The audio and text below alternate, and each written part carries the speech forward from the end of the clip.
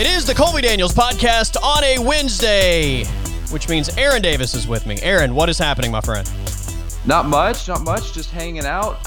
Look, I know this is how nobody wants to start this podcast because nobody cares, but I have to do some bragging. Okay, let's hear it. It's about fantasy football, which I already know people are like, I don't care about this other nobody cares about other people's fantasy football. But okay, so I'm in a dynasty league. Are you familiar with dynasty leagues and fantasy? For sure. Football? Yeah, okay. Absolutely. Basically, it's, year one, you draft your team, and then every year you have that same team outside of, trades and waiver wire stuff. And then there's a rookie draft every year. Yeah. Where you draft just rookies. We're in year 3 of this league. I somehow ended up with like 8 picks in 4 rounds. 3 of them are in the first round.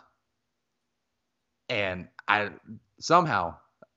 was at like 5, 11, and 10 in the first round. Wow. I'm not trying to brag here. I ended up with Jamar Chase, Jalen Waddle, and Trey Lance. Okay. So just want to do a little bragging on some fantasy football, just because it was just the most absurd. Yeah. How are these dudes letting Jamar Chase fall to 5? I assume the running backs were gone by that point, correct? Yeah. Okay. Yeah. I was in my mind.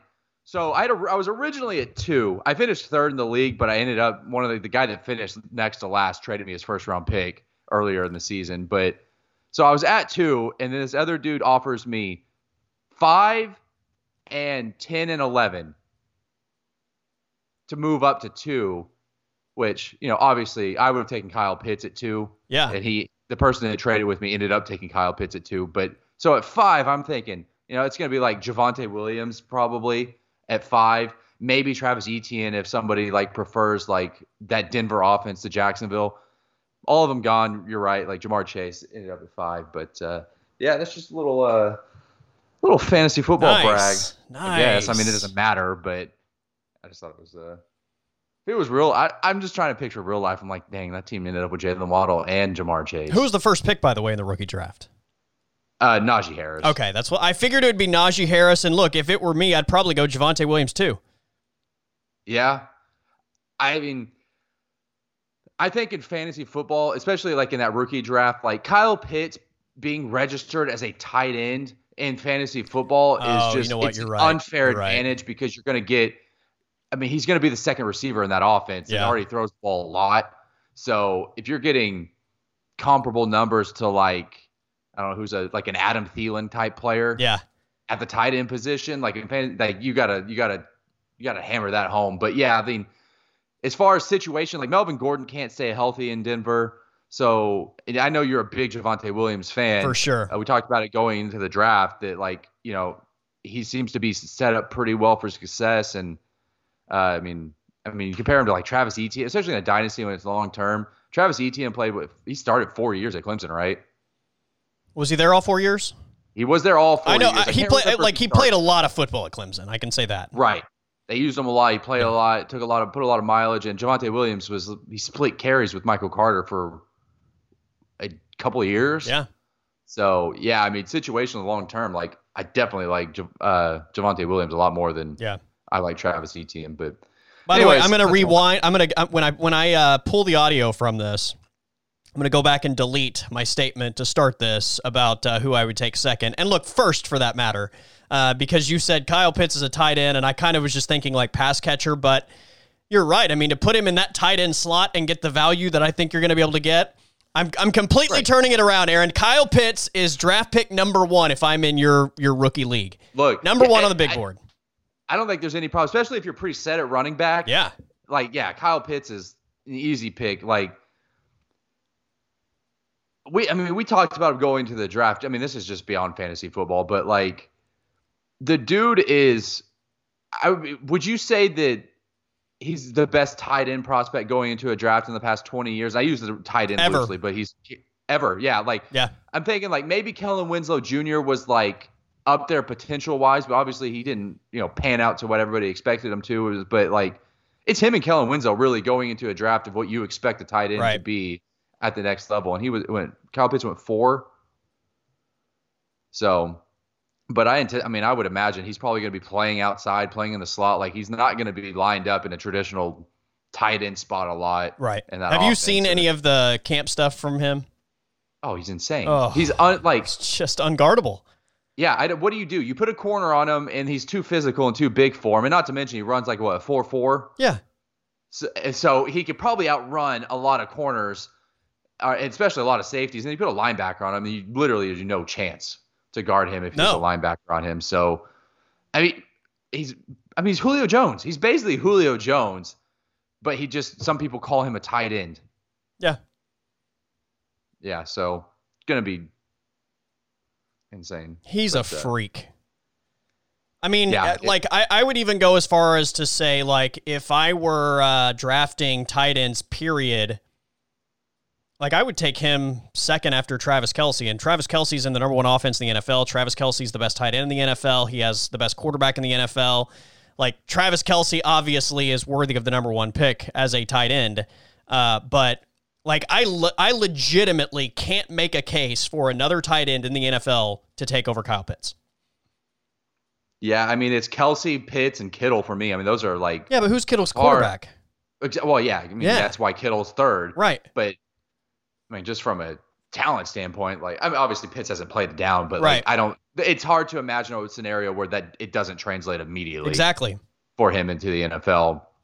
And the crazy thing is, I talked about it last week. I think I was watching that, like, hey, rookie, welcome to the NFL thing where they profile a few guys going into the draft. Kyle Pitts, off the field, there's nothing that impressive about him physically. Like, he doesn't, like, you wouldn't look at him and be like, this guy is one of the most physically gifted, like, football players on the field at all times. But I don't know, man, something about him. He's just a freak. And it's just good luck.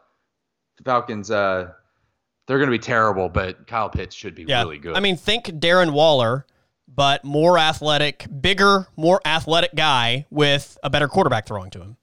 Yeah. Like, Darren Waller's a beast, man. Darren Waller's a machine for the Raiders. He's in that conversation, too. Yeah. Yeah. And look, I love George Kittle. George Kittle's one of my favorite players in the NFL. But in terms of fantasy production, it's not a knock on George Kittle as much as, like, is it going to be Jimmy G? Is it going to be Trey Lance? If it is Jimmy G, like, what Jimmy G do we see? There's just a lot of questions, I think, with the stuff that is outside of George Kittle's control to say that I would automatically draft him second as the tight end. But if you want to just say, like, he's the second best tight end, I have no issue with that. Like, I think you can make the argument that he's the most complete tight end in the NFL. Speaking of Trey Lance, is there out of all the rookie quarterbacks, we'll just go first round because, like, I don't think that Kellen Mond is really going to have any threat of starting in Minnesota anytime soon. And who cares about Davis Mills in Houston? But out of the first round quarterbacks, one, did you see any of them in the first week of the preseason? And two, like, is there which one are you most excited to see play in the NFL? Justin Fields is the answer to the second question.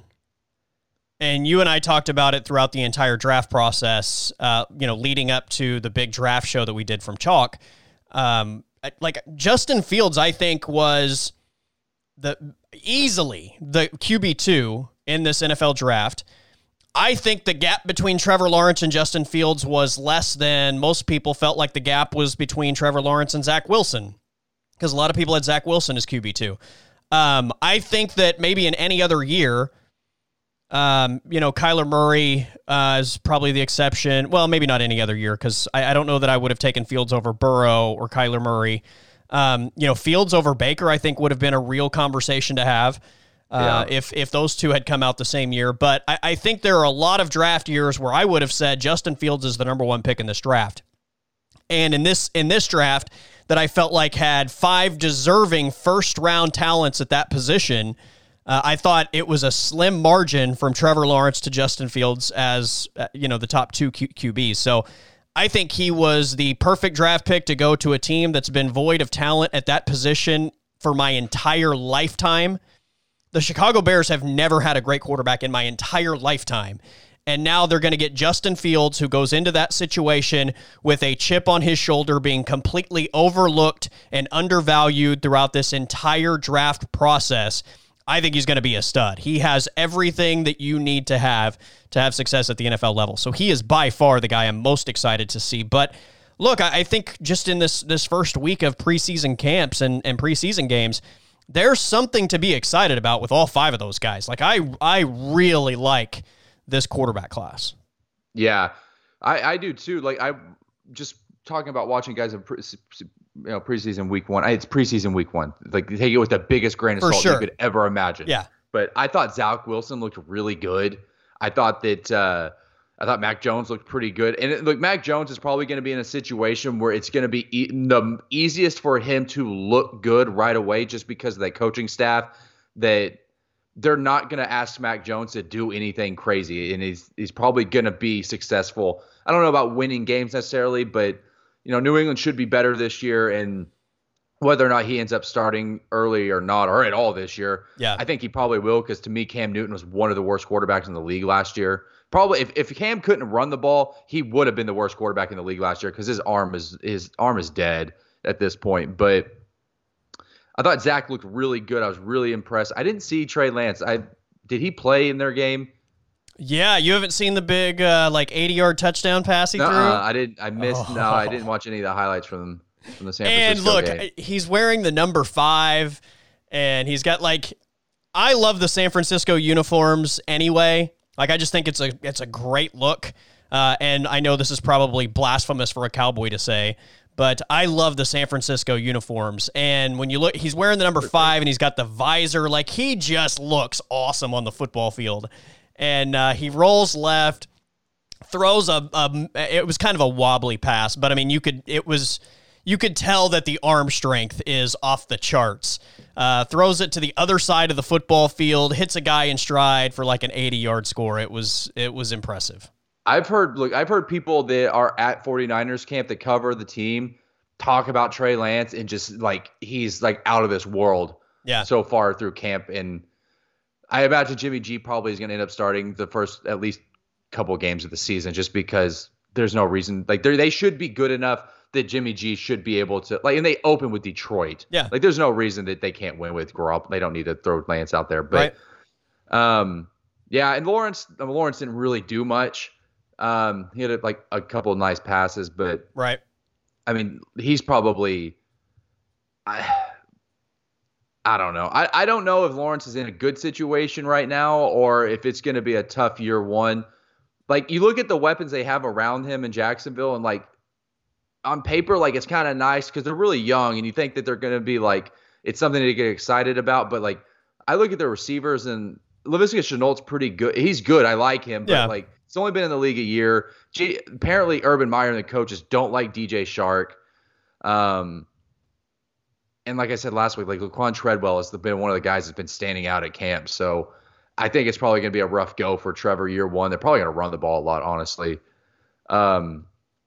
But back to your point about Justin Fields in the drafts. Baker Mayfield, I think he definitely goes number 1 that year, because you're looking at a draft where Josh Allen went 7, and now Josh Allen looks like a home run at 7. Agreed. But at the time, you were out of your mind. It was a huge gamble to take Josh Allen at 7. Yeah, because and Lamar with the last pick in the first round that year.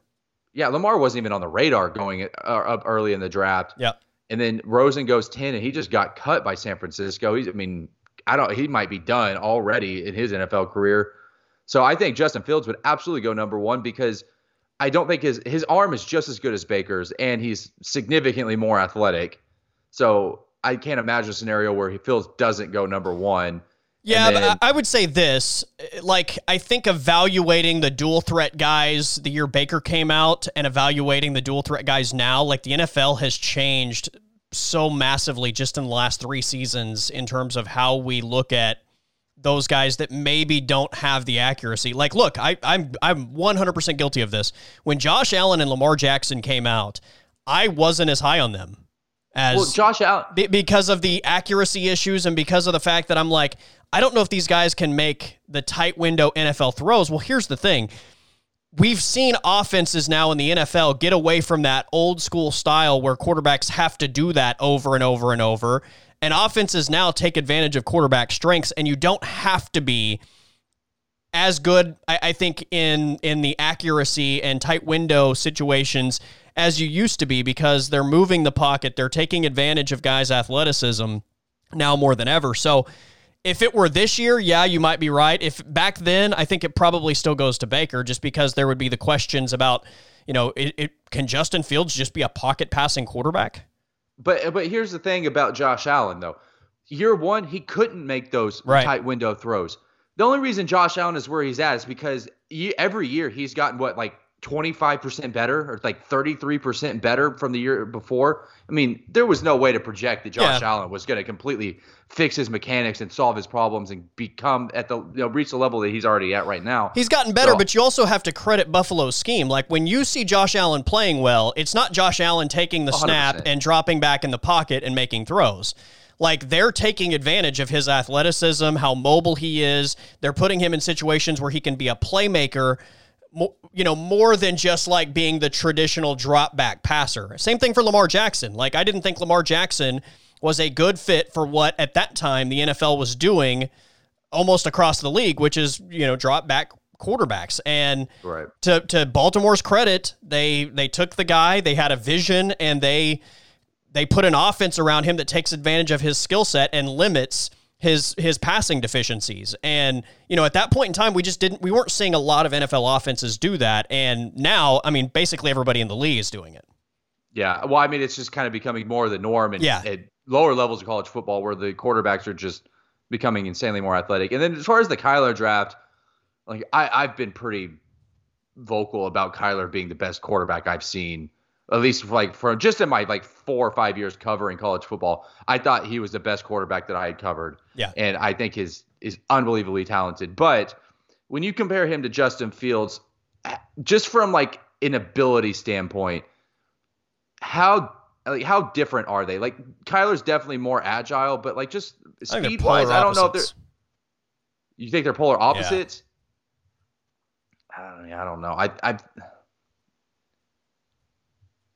Kyler's definitely more accurate. So, to your point of accuracy being important, Kyler's definitely more accurate. But arm strength, I think they're probably pretty comparable. I think as far as the long ball, goes. Probably Justin Fields' advantage. Arm strength, Justin Fields' advantage. Throwing the ball down the field. I think Kyler has more velocity in the short to intermediate passes. Yeah. I think Kyler has advantage in the accuracy standpoint. Kyler certainly has, Justin Fields is kind of like the Vince Young style of runner. He's fast, but he's a long strider, whereas Kyler is a burst guy, right? Kyler's going to go from 0 to 60 really quick. Justin it's Fields it's like comparing an outside receiver to a slot receiver. Exactly. Yeah. But I don't think that, I just don't think athletically that Justin Fields and Kyler Murray are two separate. You're right. They are kind of different in the way that they run the ball out of, as a quarterback. But if you're Arizona, you got a number one pick, I think that there's a real conversation between the two, because I think that if you just list out strengths on both of them, they probably have the same amount of strengths and are probably pretty high on all their strengths. And then, I wouldn't have been surprised in that scenario if it just came down to, do you feel comfortable taking Kyler Murray at his size, number one? And look, maybe they still do, because like you said, Kyler's just kind of got these intangible, physical abilities when it comes to throwing the ball and just making plays with his feet. But yeah, that was never an issue to me. I thought he was easily the best quarterback in that class. I still think the guy has top 2 or 3 players in the NFL potential. So yeah, I was at a wedding that year before the draft, in March or February before the draft, and somebody asked me who was going to go number one. I was like, Kyler Murray's going number one. He's the best player in college football last year. And they're like, but he's 5'5". He's going to get hurt. I'm like, the dude doesn't get hit. Right. And again, if you're watching the way that the NFL completely morphed into different offenses across the board in a very short period of time, the 5'5" thing 10 years ago probably is an issue, because you're just asking quarterbacks to take the snap, drop back, and throw the football. So yeah, it's a different league than it used to be, and I think we just I've definitely adjusted the way that I evaluate quarterbacks coming out of college and going to the NFL today than just 3 or 4 years ago. Yeah. Lamar Jackson. I think Lamar Jackson probably completely changed like the perspective of the quarterback position in the league. I think what Baltimore has done with Lamar Jackson, I think what Buffalo has done with Josh Allen, we're seeing Kyler Murray in Arizona. Philadelphia and Jalen Hurts. Like Jalen Hurts doesn't work in the NFL 5 years ago. Jalen Hurts, I still don't think he's a great player, a great quarterback, but you can use him in today's NFL because of the way that offenses are run today. Like he's not good enough as a passer 5 years ago to be a starting quarterback for an NFL team. Okay. We're getting hard. I definitely want to talk about Hard Knocks, but I had this thought watching Hard Knocks last night, in which we can get into it if you want. But there's so many preseason games that end up like 16-13 or like 14-9. And do you think in the NFL that's because the gap between the first unit on offense and the second unit is just so drastic, or do you think it's because the gap on defense is so small between the first unit and the second unit? I think both are true. I also think you're talking about a lot of chemistry issues when you get with a bunch of guys that are trying to stand out individually and make teams versus having a bunch of reps together. I think that you factor in also like play calling, and it's not necessarily like pedal to the metal. We're trying to score. Right. In preseason, as much as like, we're trying to get work, we're trying to like see what, you're calling certain plays to see if certain people can perform tasks. And it's just an apples to oranges type thing. It's more of like I know it's a game setting, but I feel like if people viewed this more as like a scrimmage situation, and anybody that's played football, even at the high school level, knows like in a scrimmage situation, they're putting you in these created scenarios where it's like, okay, like 2 minute, like 2 minute drill, or, we have to go 80 yards with 3 minutes on the clock, and they put you in all these different situations. And if something doesn't work, then you just go back to that spot and try it again. Or maybe you try the same play 10 times from the same, like down and distance and yard line. Like this is that, only it's just in a game setting instead of like a scrimmage setting where they are in control of the whole thing. It's just within the confines of a 4-quarter packaged game televised product. So I guess it's probably easier to a football, like from a defensive perspective, you really, you need to play as a unit and kind of know where the other guys are doing. But as long as you're doing your individual like assignments and you are where you're supposed to be, you can be successful. But offense, like you said, it's just offense requires a lot more like symmetry and like chemistry and like knowing what other people are doing, especially from like a quarterback perspective. And I would say probably the biggest gap in the entire NFL as far as like starters to backups, I think, are quarterbacks and offensive linemen. Yeah, definitely. For quarterbacks for sure, 100%. Yeah. So you're going from Dak to Ben DiNucci. Right. And offensive line is the same situation. Like look at any offensive line in the NFL and they lose one guy. Like one dude, and you put a backup on that line, and all of a sudden, like they can't block anybody. Yeah, I was just a thought I had. Yeah, it was just it's a good question.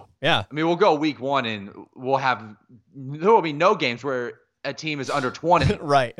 And then in the preseason, every team's under 20. Yeah. In a game, so I don't know. I've never really thought about it because I just never really like it's preseason. Scores don't matter. Yeah. So. No, it's a good question, and like I think there are a lot of people that don't maybe understand like what it is they're watching. And we talked about this a couple weeks ago. Like, there are those people that are like, I hate preseason sucks. And if you're that person, that's fine. Like you don't have to like preseason, but just understand what you're watching. You're not watching it for like the Dallas Cowboys to beat the Arizona Cardinals. Right. Like that's not like, if you're watching it for that reason, then yeah, you're obviously going to be disappointed. Do they want to win the game? Do they want to be ahead on the scoreboard at the end of the night? Of course they do, but they're not exhausting themselves to win that game. They have to get guys work. They have to put guys in situations to find out whether that guy's going to make the 53 or not. Yeah. It's preseason's funny because like on one hand, like you're like, okay, like here's football. Like I want to see the studs. Like I want to see the dudes get out there and play. But at the same time, you're like, oh shit, the dudes are out there playing like, oh, I'm so nervous right now. Don't get hurt. Like, please don't get don't break your leg like Michael Vick in the preseason. Yeah. Oh God. So like, it's a double-edged sword too for me because like I want to see the studs out there like doing their thing, but also I don't want to see them out there because like obviously you want them healthy for the regular season. So, and guys like Zeke and Dak, I mean, they don't need reps. Yeah. Like why? Like the fact that Tom Brady is taking snaps in preseason and taking hits is just, it blows my mind. Agreed. That they're throwing a 43-year-old quarterback out there in the preseason. And I know that's a Tom thing that he's like, I need to get out of here. But I mean, damn, like we got to do. I mean, come on. Yeah, I agree. All right, let's hit Hard Knocks and real quick, we'll do a 3-minute recap of last week because we recorded last week, and this is a look behind the curtain, but for some reason the audio just was shit and wouldn't work, and I spent more time than I probably needed to before I called it quits on trying to get the audio uploaded, but we did like an hour and a half episode last week, and then I thought it was pretty good too. I thought it was really good stuff. Yeah, that was the reason why I tried to get the episode uploaded, but audio issues, and I just couldn't get it to work. I did another recording on Saturday with Will, doing our MMA episode every week, and I was like, man, if this thing doesn't work again, like I'm going to be really disappointed. And I don't know if I clicked something or what, but I had no issues with that audio, so hopefully this one is going to be fine. Cursed. Yeah, for whatever reason, just wouldn't work. So last week, episode 1 of Hard Knocks, quick recap for me. I sat there and said, like, as a Dallas Cowboy fan, I refuse to get excited and have high expectations for this team. Halfway through episode 1, I'm having dreams of the Dallas Cowboys hoisting the Lombardi Trophy and being Super Bowl champions. Hard Knocks always makes us feel better about the team than they actually are. This is the Browns. Yeah, right. And then when it's your favorite team, that's even magnified. So I'm trying not to drink the Kool-Aid. Micah Parsons is going to be a future Hall of Famer. I'm making the statement now based on 2 Hard Knocks episodes. Hall of Fame career for Micah Parsons. The biggest moment for me in episode 1 was Isaac Alarcon, the I Want Cake guy, which I thought was hysterical. I watched it like 5 times, and I just couldn't be less amused at him wanting cake as all the guys celebrated Dak's birthday. And then I'll get your thoughts as well before I make my biggest episode 2 comment. Okay. So go ahead. First off, we didn't even talk about it last week. And I think we used the phrase buried the lead about 7 times when we were talking about Hard Knocks. There were so many good moments in episode 1. We really buried the lead. And I'm just going to let you know, you're completely wrong on the best moment from episode 1. The best moment on episode 1 was Bones Fossil talking about his vasectomy in that locker room. Oh, yeah, that was good too. You're right. And I know you're not a big Office guy, but like the like Michael Scott-esque like vasectomy, reverse vasectomy, like just like how many times you're gonna get it snip snap, and then like all the players like there was like 2 dudes in that meeting that were like had any idea what he was talking about. They were definitely weirded out by it. Yeah. Yeah, well, I would be too, because there's no context leading into that conversation. So did he just walk in the room and start talking about his vasectomy? Right. Like I don't know. That was a great moment. Well, and think about this. We look at NFL players as like grown men, but the reality is, especially in the preseason, the majority of these guys are like 22, 23, 24-year-olds. Like when I was 22, if a grown ass 50-year-old, 60-year-old man starts talking to me about a vasectomy, I'm probably like, bro, TMI. Don't want to hear it. Come on, man. What? Come on. Oh, you were in he's talking about being awake for the vasectomy, which I didn't know that. I thought they put you under for a vasectomy. I thought they did too, to be honest with you. Yeah, and now I'm like, dude, I don't know if I can handle getting a vasectomy if I'm going to be awake during it. That's just go ahead and knock me out. Do I get the knockout option? Is that a box you can check? Right. On the preform? I'm the type of guy that when I get my blood drawn or I get a shot, I'm watching. So if I get a vasectomy, I'm gonna be tempted to look, and it's gonna ruin my life. Yeah. So, if I had my choice, they would put me to sleep at the dentist's office. Oh, look, dude, I've had 2 root canals, and I was awake, obviously, but just sitting in the chair for 3 hours Yeah. with my mouth open. Like, dude, yeah, 100%. Like, even if you're going to like clean my teeth, just put me to sleep. But yeah, I had, when I went to get my wisdom teeth taken out, they couldn't get the area numb.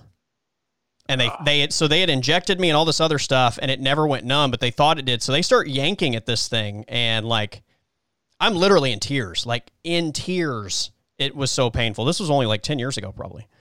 Oh, and yeah. I mean, it was so bad. And they're like, "Are you in pain?" And I'm like, as tears are like rolling down my face, I'm like shaking my head, obviously. yes. And they finally like, they take everything out of my mouth, and they're like talking to me. I'm like, I can feel like nothing is numb. Yeah. Like it's nothing. It didn't work. They weren't able to numb the ear. I ended up having to go somewhere else, and they took care of it correctly. But it was for like, and then 5 hours after that, like after all the yanking and jerking of that wisdom tooth, trying to pull it out, like I was in so much pain. Oh, terrible. The worst pain I've ever felt in my life. And like I've spent 4 hours in a chair getting a tattoo, and it's on my arm, so like that's probably the easiest place to get it. But like that was like I enjoyed it. It was like therapeutic getting a tattoo. Yeah. But getting my root canal, I had 2 of them. Like I said, one of them, my gum above the tooth was super swollen before I went in to get the procedure, and they gave me the Novocaine shot. Yeah. And the pain of them sticking that needle into my swollen gum was just the worst pain I've ever felt in my life. And then by the time that they got to the actual like root, and when they like pulled the root out, the nut it had worn off, and like that was just like I think I cried. Like it hurt so bad when they pulled that root out. Yeah, I hate like dental surgeries. It's awful. The worst. I also I'll have to find the picture, and I'll send it to you. But I had one of the wisdom teeth, like I don't know what you call it, the socket, got infected. And I had I'm not even kidding you, it was the size of a golf ball. Like it got swollen, like the size of a golf ball sticking out of the side of my face. I took a picture of it. It's horrible. You'll have to see it. But yeah, that was, it was horrific. The whole experience was horrific. One of them, they put like a temporary crown on it while they were waiting for the mold to come in. And I had to wear the temporary crown for like 2 weeks. But like I would go to school and like eat lunch, and my tooth would fall out. And have like 4 times. I had to go back to the dentist like 4 times and have them put in like a new temporary crown. That's brutal. Yeah, it was a disaster. Teeth, God, I'm weird about teeth though. I'll have dreams where my teeth fall out, and it's just, that's not good. Yeah, it's the worst. That's not good. Ugh. Yeah, I'm not a fan of the sound of the what is that thing that the drill? The drill. And it just like vibrates. It's just dude, I'm getting like chills up my spine right now just thinking about that sound. It's the worst sound in the world. Yeah. Just and like that it's just like the grinding feel. Yeah, it's yeah, not good. All right, let's change the subject. Okay, so my biggest takeaway from episode 2 of Hard Knocks. You ready for this? Did you have any? Because I didn't. Well, this will make sense to you. Episode 2 of this season is arguably the worst episode of Hard Knocks I've ever seen. Oh yes, that's my takeaway. I don't know about 100%. That's my takeaway. A lot, but like, I will agree with you. It's gonna be. You really need to find some episodes to make an argument, and if you do, this one has to be in there because, like, what happened? Like, nothing happened the entire episode. No. It was like. What the highlight was like Zeke like chafing, which I look, man, I just know that like this elite athlete is chafing made me feel better about my body, but nothing happened. Like, I mean, like the highlights, Zeke chafing, probably the guy who was the defensive lineman that was doing the Kamara, the D-line coach impression, because the D-line coach is British. Yeah. And look, I'm reaching for something that was like mildly entertaining. Colby, when they spend 15 minutes or 20 minutes of a 50-minute episode on just the fact that one of their coaches is British, right? Like that's just like they're just okay. Like we're storyboarding. Oh, we got a defensive line coach. He's British. Let's do about 20 minutes on that. It was it was literally one of the worst episodes of Hard Knocks I've ever seen. There was I almost think like Jerry Jones was like, no, you can't use that. You can't use that. You can't use that. And they were just left with what they were left with. I saw a funny tweet this morning.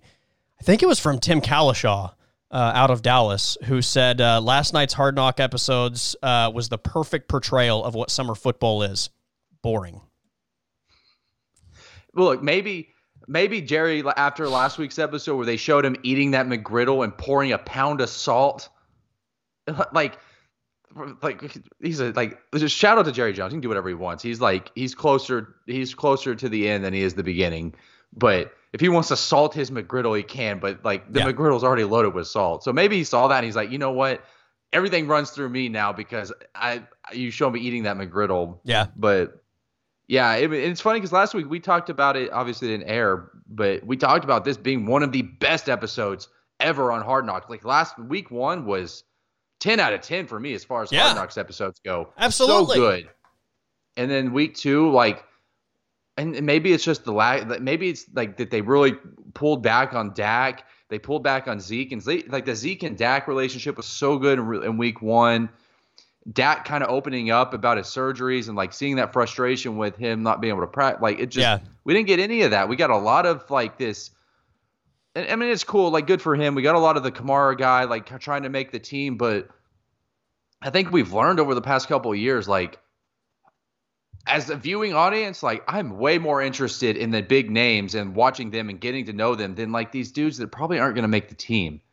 And I know that's what Hard Knocks originally was built around was these young up and coming guys and their fight to make an NFL roster. But it's just way more interesting to watch guys like Dak and Zeke and CeeDee Lamb. I thought CeeDee Lamb was good yesterday on the episode, but the CeeDee Lamb portion was deserved without a doubt because I think this is a guy that I don't know how many people nationally think CeeDee Lamb is ready to burst into superstardom. Certainly, Cowboys fans think that's a possibility. Sooners fans think that's a possibility. He deserves that spotlight that he got, but I don't know. It kind of fell flat in terms of I felt portraying him. CeeDee Lamb's a very dynamic personality, for sure. And I didn't even feel we got a real good look at his dynamic personality. I mean, a lot of it was more people talking about how good he is than actually CeeDee Lamb. And you're right about we had limited Zeke, limited Dak. There was that small bit about DeMarcus Lawrence that was just okay. Which, by the way, maybe Bones needs to have a talk with DeMarcus about a vasectomy because my guy has 18 kids. Yeah. Here's the thing. Dallas drafted 8 rookies on defense.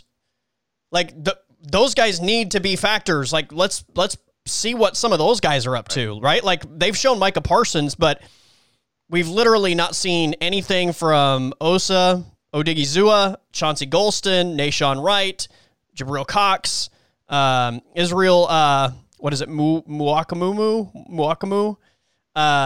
who actually played pretty well against Arizona.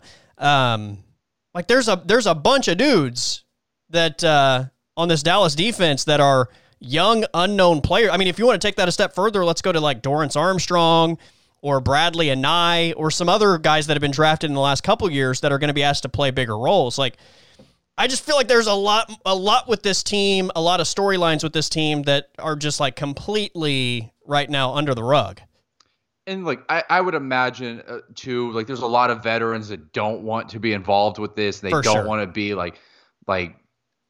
last night, the only even sighting I've had of Amari Cooper was last night on a sideline during the game against Arizona. So and he seems like a guy that doesn't want anything to do with that. I'm sure there are guys. So you're kind of just picking and choosing guys that are comfortable with really giving you screen time and all that stuff. But yeah, it was pretty meh. But I mean, Micah Parsons though. I mean, 2 preseason games. It's preseason, obviously. I have to say that every time I feel but he's stood out and looked really good in both preseason games. The dude is an animal, unreal. I mean, who was still available around that pick? Because I mean, Surtain and Horn were gone already, right? It was Rashawn Slater was available, and I think in terms of need, Rashawn Slater was the only other guy I thought that made sense for the Cowboys in that spot. Yeah. And look, I mean, it's you have to credit that front office for building such an incredible roster just based on the idea of at least in the first round, you're taking the best player on your board. Yeah. And it's worked out way more than it hasn't for them in the past 20 years. Like, they've been really good at drafting at least in the first round. They've hit on a lot of guys. So, well, and there's been a lot of reports that it was either going to be Surtain or Horn if one of those two guys had been available. And I totally get that, because that was, well, both of those guys I think are really good football players. And I don't think necessarily like the grading margin from Micah Parsons to those guys is massive, but it's a significantly larger need for the Dallas Cowboys. So I think that's the direction they would have went. But like, again, you and I mean, we previewed the draft for like a month before we did our big draft special at Chalk.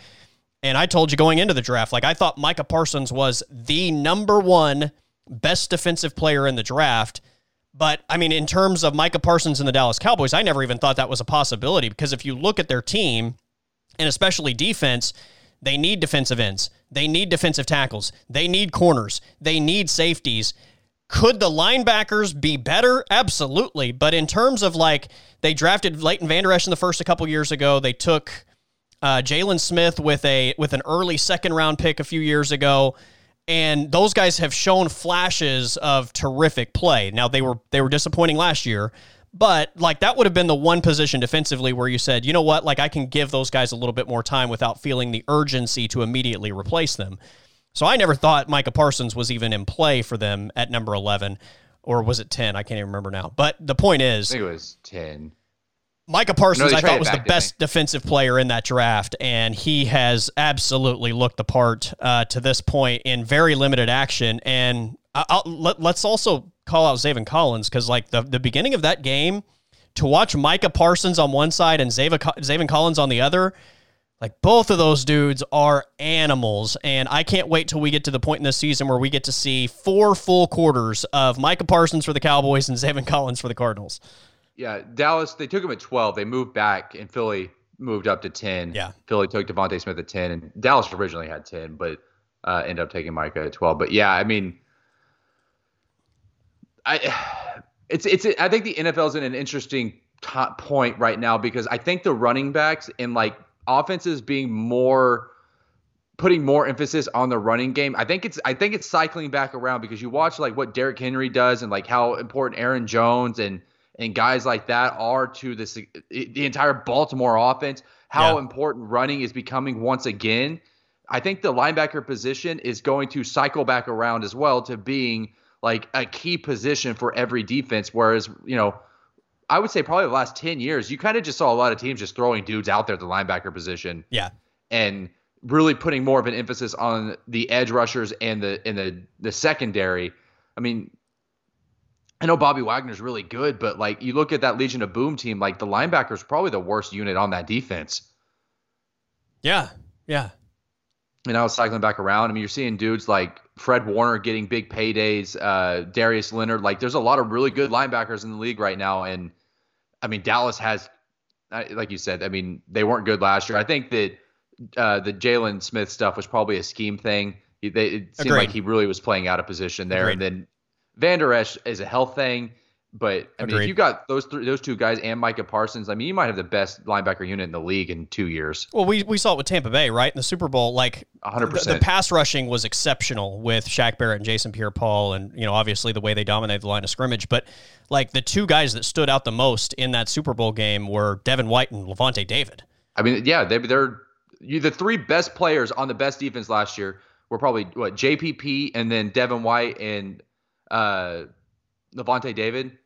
Yeah, like, I thought Levante David, was the best player in the Super Bowl. Yeah, I mean, and I think Devin White's the best linebacker in the NFL. And to your point about, like, I think what you're asking linebackers to do in today's NFL, we already had the conversation just a little bit ago about how offenses now are taking advantage of the skill sets of these quarterbacks and not just asking them to be limited as far as like drop back in the pocket and throw the ball, which means your linebackers, Secondary people cover, the defensive line has to get after it, but linebackers are asked to do a lot. And I think to have a guy like a Devin Bush or a Roquan Smith or the Darius Leonard, these guys that are so athletic and can help you in the run game, can help you in the pass game, just can be a defensive weapon. Like, those guys are becoming more and more valuable. How many starting quarterbacks in the league right now are not threats with their legs? Like, Tom Brady, obviously. Kirk Cousins, yeah. Stafford, yeah. I mean, like a small number. Yeah. I mean, even Ryan. Guys like Aaron the guys Rodgers that kind of come from the old guard of what the NFL offenses were. But even Aaron Rodgers and Ryan Tannehill, like, they can make plays with their feet, even if it's not them running 30 yards downfield, which Tannehill can do, but like, just like the ability to extend plays with your feet at the quarterback position now, like you said, like, it makes the linebacker position so much more important. And then on top of that, like I said, like, teams kind of putting more of an emphasis on like running the ball with their running backs. And maybe Dallas is ahead of the curve. Maybe they're seeing that and they realize that they need to have as much depth at that linebacker and athleticism at that linebacker position that's more important than having a great, two cornerbacks. But because, I mean, the bottom line is if Denver doesn't take Surtain, then Surtain's a Dallas Cowboy. For sure. So right. That also plays a role. I think they made a great decision for the position they were in, but I don't think it was one of those like we're taking Micah Parsons regardless of what's there. If Surtain had been there, I think Surtain's the pick 100%. I think too, as viewers, it's a little bit harder for us to really like fairly like compare like the impact a cornerback has to like the impact a linebacker has, because if a cornerback's really good, then you just never see them. You don't talk about them in a game, because they're just not right. The ball's never in their area. As well as a linebacker. A linebacker is around the ball all the time. Every play. That's why Micah Parsons is so easy to like already in the limited amount of time he's been on the field, because he's literally there in the shot every time he's on the football field. And, this goes back to the Deion Sanders stuff. Like, there are people that want to gauge like the success of a corner by interceptions, and that's absurd. Like, the success of a corner is shutting down one side of the field. Right. Like, that's the success of a corner. It's when like a quarterback doesn't even want to throw in that guy's area. So you're right. Like, it's not a noticeable thing as much as like seeing Micah Parsons literally wherever the ball is on every snap. Yeah, the dude's a freak, man. He's played probably, would you say he's played a full quarter in the preseason yet? I mean, at this point, yeah. Okay, so we're talking about a quarter-ish. Yeah, think about what he's going to do in a four-quarter game when he gets to... I mean, he's just getting warmed up by the time he's getting pulled out at this point. So he's already made like impact play after impact play in one quarter of football. Yeah. By the way, I wore number 11 in high school. Like, I have not... The last NFL jersey I bought with my money was a number 21 Deion Sanders Dallas Cowboy jersey back in like the mid 90s. But I'm going to be tempted because Micah Parsons wears number 11. That's my number. I'm sold on this guy. I'm tempted. So basically what we're saying is through 2 preseason games, we're already anointing Micah Parsons as your favorite Cowboy.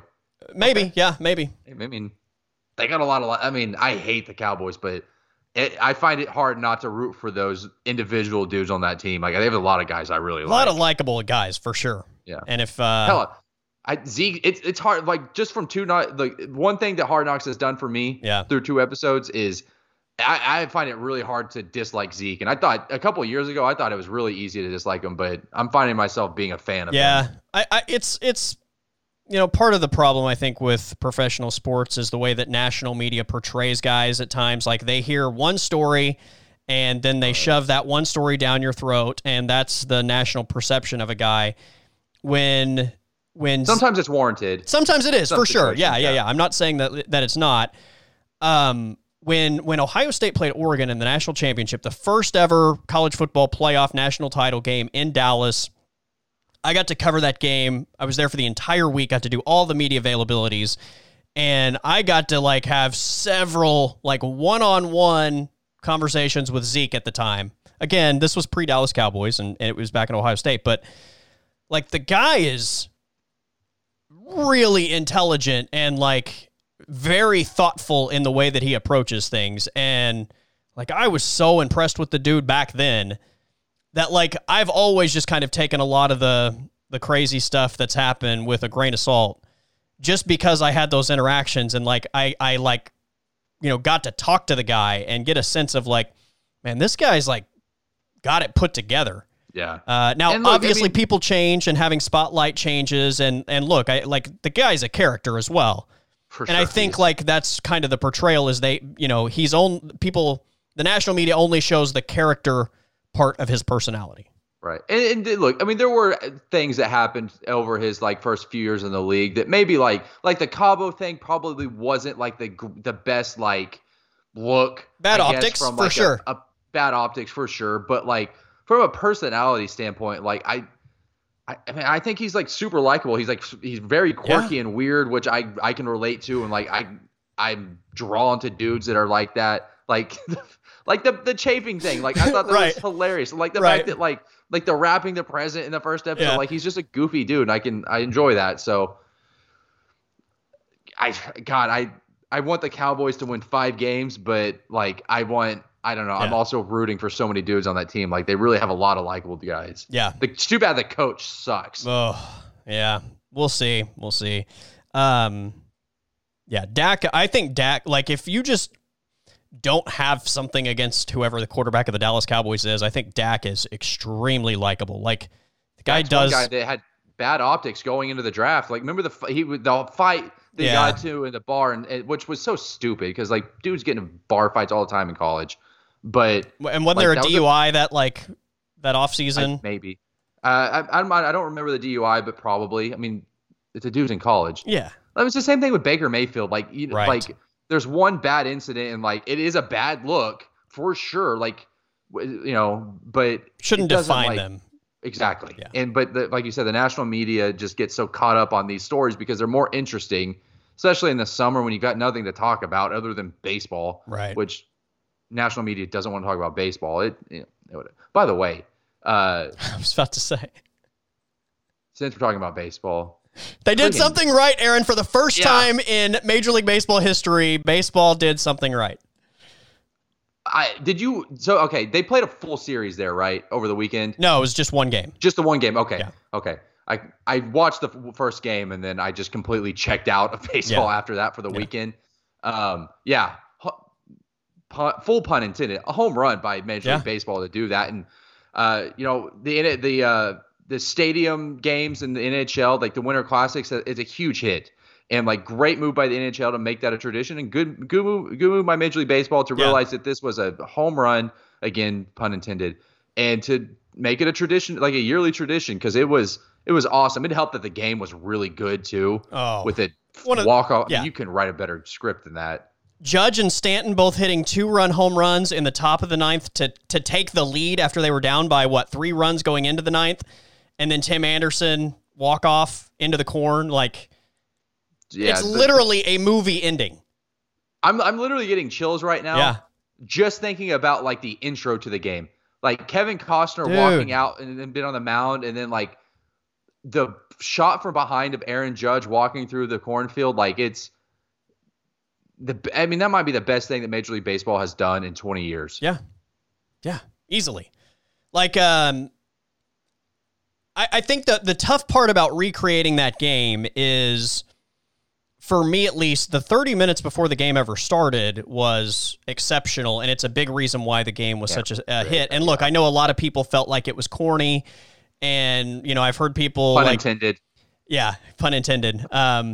A friend of mine actually like posted, "This is so corny," and I said pun intended. But you know, he was like Kevin Costner walking out of the corn and then like stopping his walk and like staring at everything and then walking again. They were like, "This is so overplayed." And I'm like, "Look, whether it's overplayed or not, like Kevin Costner was in this movie, and he just to have him come out of the corn was awesome. And then the players to follow, and then the players to greet Kevin Costner as they walked onto the field for the introductions.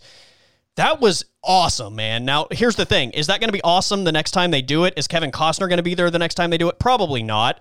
So it's not going to be as cool. But, like, the other thing that I thought was amazing, like, between batters and between innings, the aerial shots of this lit-up baseball diamond in the middle of nowhere surrounded by, like, this cornfield and the purple and blue sunset and, like, how cool was that? Like, how can you not just appreciate how beautiful that setting was with those drone shots when they were going into commercial breaks and coming out of commercial breaks, sandwiched with an awesome baseball game? Like, that was incredible. I loved the drone shots where you could, like, see past right field and, like, it just kept going. Yeah. Like it really gave you a sense of scale that, like, they're actually in a giant cornfield. Like, this isn't some manufactured thing that they built on just some, like, flat commercial land and just put a couple of, like, rows of corn stalks up. Like, this is legit. It was awesome. And then, yeah, like I said, the game was awesome. Like, I am a huge Tim Anderson fan, and, like, for him to hit that walk-off home run and, like, in that game, like, it needed to be somebody that was animated. He's the bat flip guy, right? Like, people identify him as the bat flip guy, and that's one of the biggest issues in baseball right now is just, you know, people, there's the people that want it to be more fun and the people that think it needs to be, you know, professional and the old rules of baseball. And, like, Tim Anderson personifies the new era of baseball and having fun and showing emotion in big moments, and I wish he would have thrown the bat into the cornfield after that home run. But you're right. I mean, I think, like, it's perfection to have that kind of guy have the big moment. Right. By the way, when I think of baseball people, Kevin Costner's, like, probably, like, the 6th or 7th guy I think of because he's been in every baseball movie. Right. So, like, I'm like, this dude loves baseball. Yeah. I don't even know if he does. He may hate baseball. He does. He loves it? Yeah. Okay, good.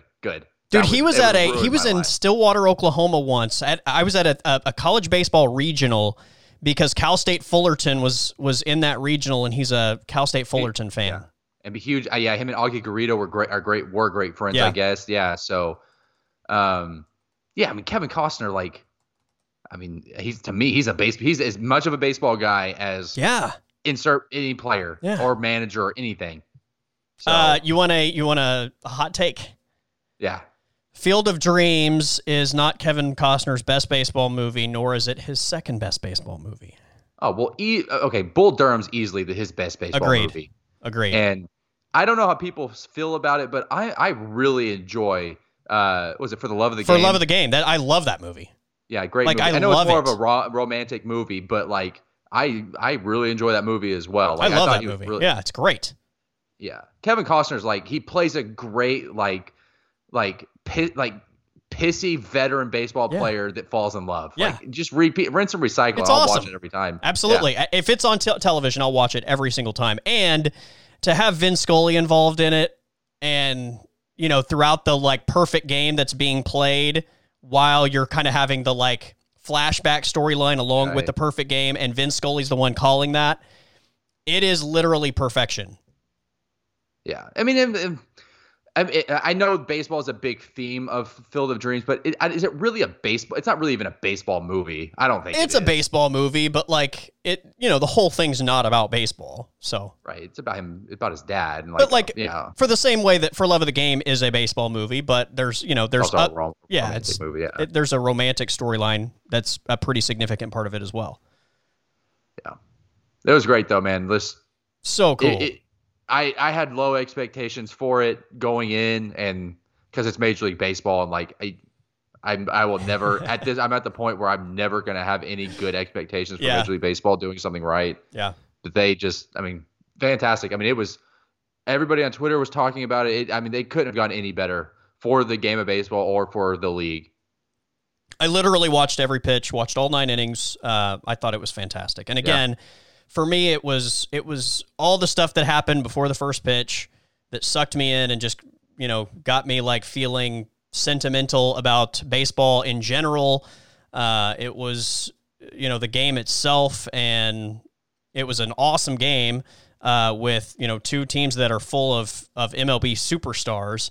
like I said a minute ago, like for me, a big part of why I enjoyed it so much was just the like drone shots of like, you know, the field where the movie was filmed, and you know, the images of like those two fields being, you know, just so close and having that little stretch of corn between them, and the people walking the pathway between, and like you said, the miles of corn beyond the outfield walls, and like it just all those images of like that setting to me was as much fun to see as the baseball game, and then to get that ninth inning was just like, holy cow, this is incredible.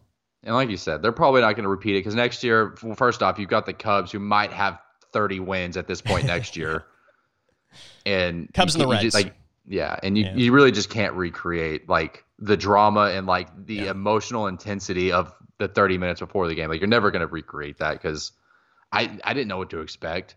Right. And I teared up a little bit from it because it was awesome. Like it was just like one of those things where like this is so cool that like I'm getting emotional. Like it's, you know, I think I have a son, and like I would love at some point to like take him there and go play catch on that field. Yeah. Right? Like it's and they talked a lot about the theme of the movie, like beyond baseball, it's a father-son movie as well. And so I think like anybody that likes baseball, that has had a dad that's been involved, or even if you didn't, then maybe you that's what you wanted out of your childhood, was a dad that would, you know, be playing catch with you. Like I think there's a tie there that I think is just incredible. And yeah, absolutely. And perhaps the most impressive thing that game did was it made Iowa seem like a like a travel destination. Yeah. Which, I mean, it's Iowa. Yeah. I mean, you got Slipknot and Field of Dreams, I guess. That's what we're working with. There you go. Yeah. All right, let's end on this. Dude, I went back to school shopping on Sunday. I imagine I was at the store on Sunday, and it was just in a madhouse. It's just insanity, because it's just like you have these two rows that are just full of like school stuff with 1 million people that are all trying to like get the same stuff, and it's just madness. It's complete madness. I was extremely overwhelmed. I'm like, this is I don't know what I'm in for. But we made it through. Yesterday was Meet the Teacher Day, so we got all that taken care of. And then tomorrow's the big day. Tomorrow is the first day of pre-K. It is the drop him off. He's in the care of somebody else, and I'm a little bit conflicted, man. I'm excited for him, but I got to tell you, I'm a little bit like I get a little choked up thinking about it. How do you think he's going to handle it? I'm not sure, to be honest with you. Like, he was really excited yesterday, but after we had been there for like when you're dropping him off. Yeah, after about 15 minutes, I think he was just kind of overwhelmed because you know the school was packed full of all the kids and parents and all that. I think he got a little overwhelmed after about 15 minutes of being in there, and the drop off factor. So we'll see, dude. I'm gonna have to find. I'm probably gonna have to go like drop him off and head straight to an adult beverage location to just calm my nerves. So how's Rosie doing getting ready for school? She's doing okay. She's like planning a wedding has made like the school year starting just seem like a piece of cake in comparison. So like it's been I pretty. Can see that. Yeah. Yeah. They had Meet the Teacher night on Monday, and I think she said it went pretty well. Good. And the kids came back today for their first day. So okay. I haven't heard from her, so I guess it's going pretty well. But yeah, I think that like I changed schools a lot when I was a kid, and I was definitely one of those kids when that was like leading up to first day. I was like, yeah, I'm pretty excited, no big deal. And then like first day, get dropped off. I'm like, I don't want to go. I changed my mind. Like I don't want to do this. So, yeah, I could totally see little man being like that. And then like the other thing is that's the tough part is so right after COVID, like his daycare shut down, and I had been laid off for like 2 months at that point. So like financially, you know, we were having to be very aware of like our money situation, and like with his, and then with COVID, and like, you know, having like it wasn't really possible to vet a new like daycare place. So it just made more sense for him to be home with me because I was home anyway. And then, I started the podcast. And so for the last year and a half, like I work from home doing the podcast. So he's been with me like literally every day, almost all day for the last year and a half. So like all of a sudden we're having this big change where it's like, yeah, that's a tough transition. Yeah, tough transition. So he'll be good, I think, when he gets into the flow of it. But right, I mean, day one's really the only hard day. Right, at least when I was a kid. Like day once you got past day one, it wasn't that bad. Yeah, I mean, I remember second grade changing schools and like in the middle of the year, and like the first day, like I probably cried from like 8 a.m. until 2 p.m. Yeah, and then it was fine after that. Like, yeah. Made friends, like it became just routine, and so I'm hopefully it goes smooth for you tomorrow in the morning, and then after that, like you said, it's just once you get through the morning on the first day, I think as a parent, I mean obviously I'm not a parent, but I think as a parent and as the child, once you get through the morning on day one, it just gets easier after that. Right, I would imagine. Yeah, he's the thing he's most excited about is he's excited to use scissors, he's excited to use glue. Which I'm like, great. The two things you're most excited about at pre-K are using scissors and glue. Do you think you think he's gonna eat the glue? Like, is that a? We've had those conversations. I'm like, bro, you cannot eat the glue, and he just laughs hysterically, like he thinks that's funny. And I'm like, I'm not joking. This is not like this is not one of those things where I tell you not to eat your green beans just to get you to eat them. I'm like, This is one of those things where like you legitimately cannot eat the glue. Like, and if anybody dares you to do it, don't do it. Yeah, I'm like, don't give your shoes away or like, like just, I don't know. I'm trying to like, stuff, I've never done this. So I'm like, part of me is I want him to be prepared, but I also don't know like what I need to tell him to be prepared for. Right. So maybe some of it's like outlandish and it's like that would never even happen. But, yeah, it's. I mean, they're kids. Nothing is out of the realm of possibility. That's for true. Them to do. That's true. And then the other thing he's excited, you'll love this. The other thing he's really excited about to learn at school because so he has these sticker books that are like NFL sticker book and NBA sticker book, and so you buy they all have every team and then like the player stickers that you put on the teams. So he knows all the teams, and he thinks that like he's going to learn more like football teams and basketball teams at school because at home, like, just for fun, like I quiz him. I'm like, what team is this? And he's like, Green Bay Packers. And I'm like, what team is this? And he's like, the Rams.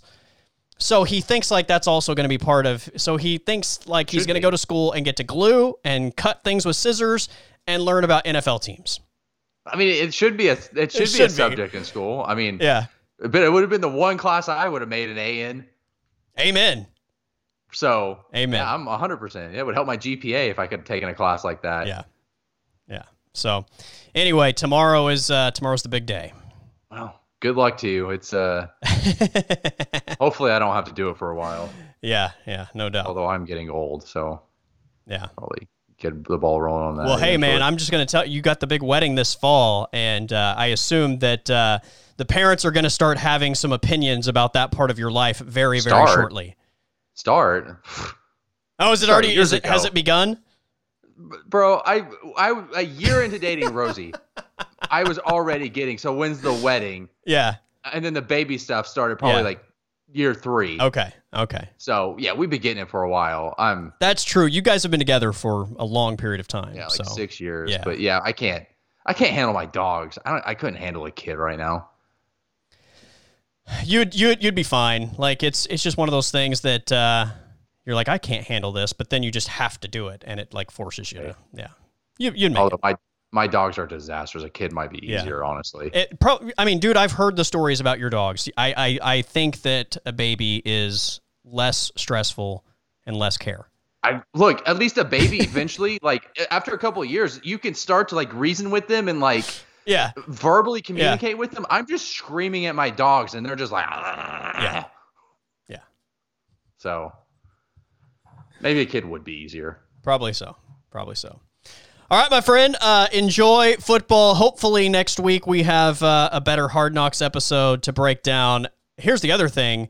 Next week, we are like on the verge of it being officially like the football season beyond, preseason and all that. We're like a pre-football week. I'm ready. I mean, there's only 3 preseason games in the NFL, and then week zero is usually like the last weekend of August for college football. So yeah, I'm ready, man. I keep getting teased. It's just August is just a month of being teased by football. Yeah. So amen. Good. All right. He is Aaron Davis. I am Colby Daniels, and we will see you next week.